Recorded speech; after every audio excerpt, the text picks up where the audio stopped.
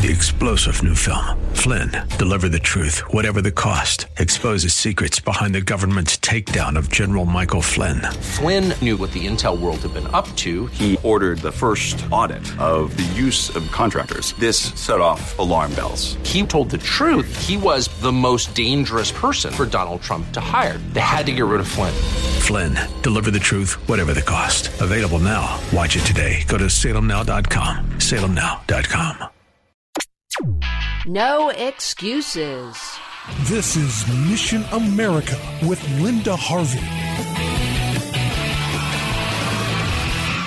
Progressives are busy smashing the innocence and dreams of our children, but they aren't doing it without reasons. They're ultimately ungodly and foolish reasons, but what are their explanations? Here's a list of the top 5. First, it's for the safety of kids. Right. A key goal of the LGBT crowd is to put traditional values on the defense, so one tactic is to co-opt bullying prevention programs. In many current lessons, the student is told to approve homosexual or gender rebellious behavior, or else you are a bigoted, hateful bully. This is not only inaccurate, it discredits these bullying programs and makes them propaganda tools instead. Liberals often pair up acceptable messages with extremely questionable ones. Today, they use children essentially as human shields for LGBT agenda goals. The second big excuse is that they claim this is being inclusive for all kids. In case you were not aware, messages about sexual responsibility and healthy behavior exclude those students who are already sexually active, so we're told,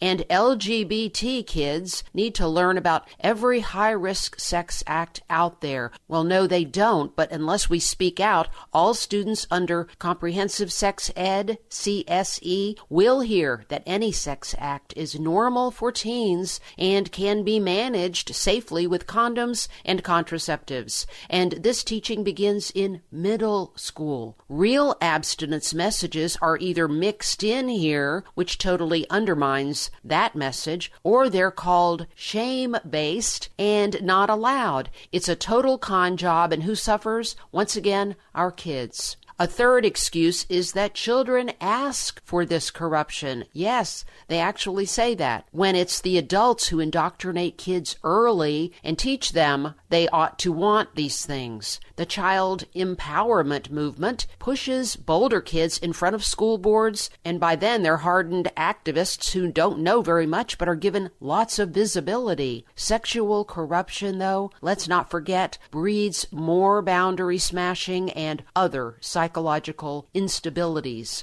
A fourth excuse is that radicals think there's nothing wrong with this. The hard reality is that some people think there's nothing inappropriate about children being sexualized. One drag queen admitted in an interview recently that the goal was indeed to groom the next generation. Drag queens in libraries have recently been revealed to have past convictions for child molestation and prostitution. Well, number 5 is that if all else fails, these progressives will play the suicide card, where parents are told, if you don't affirm your daughter in her new identity as a male, she might kill herself. So against their common sense and faith, parents go along with mutilating her healthy body. But meanwhile, the truth of God and the beauty of His design are completely disregarded. We have to speak out, friends. There's too much at stake, the future of our children.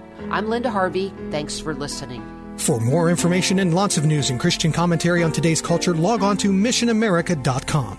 Be sure to listen to Mission America every Saturday afternoon at 1 here on AM 880 and 104.5 FM The Word, WRFD. And remember, with God, all things are still possible.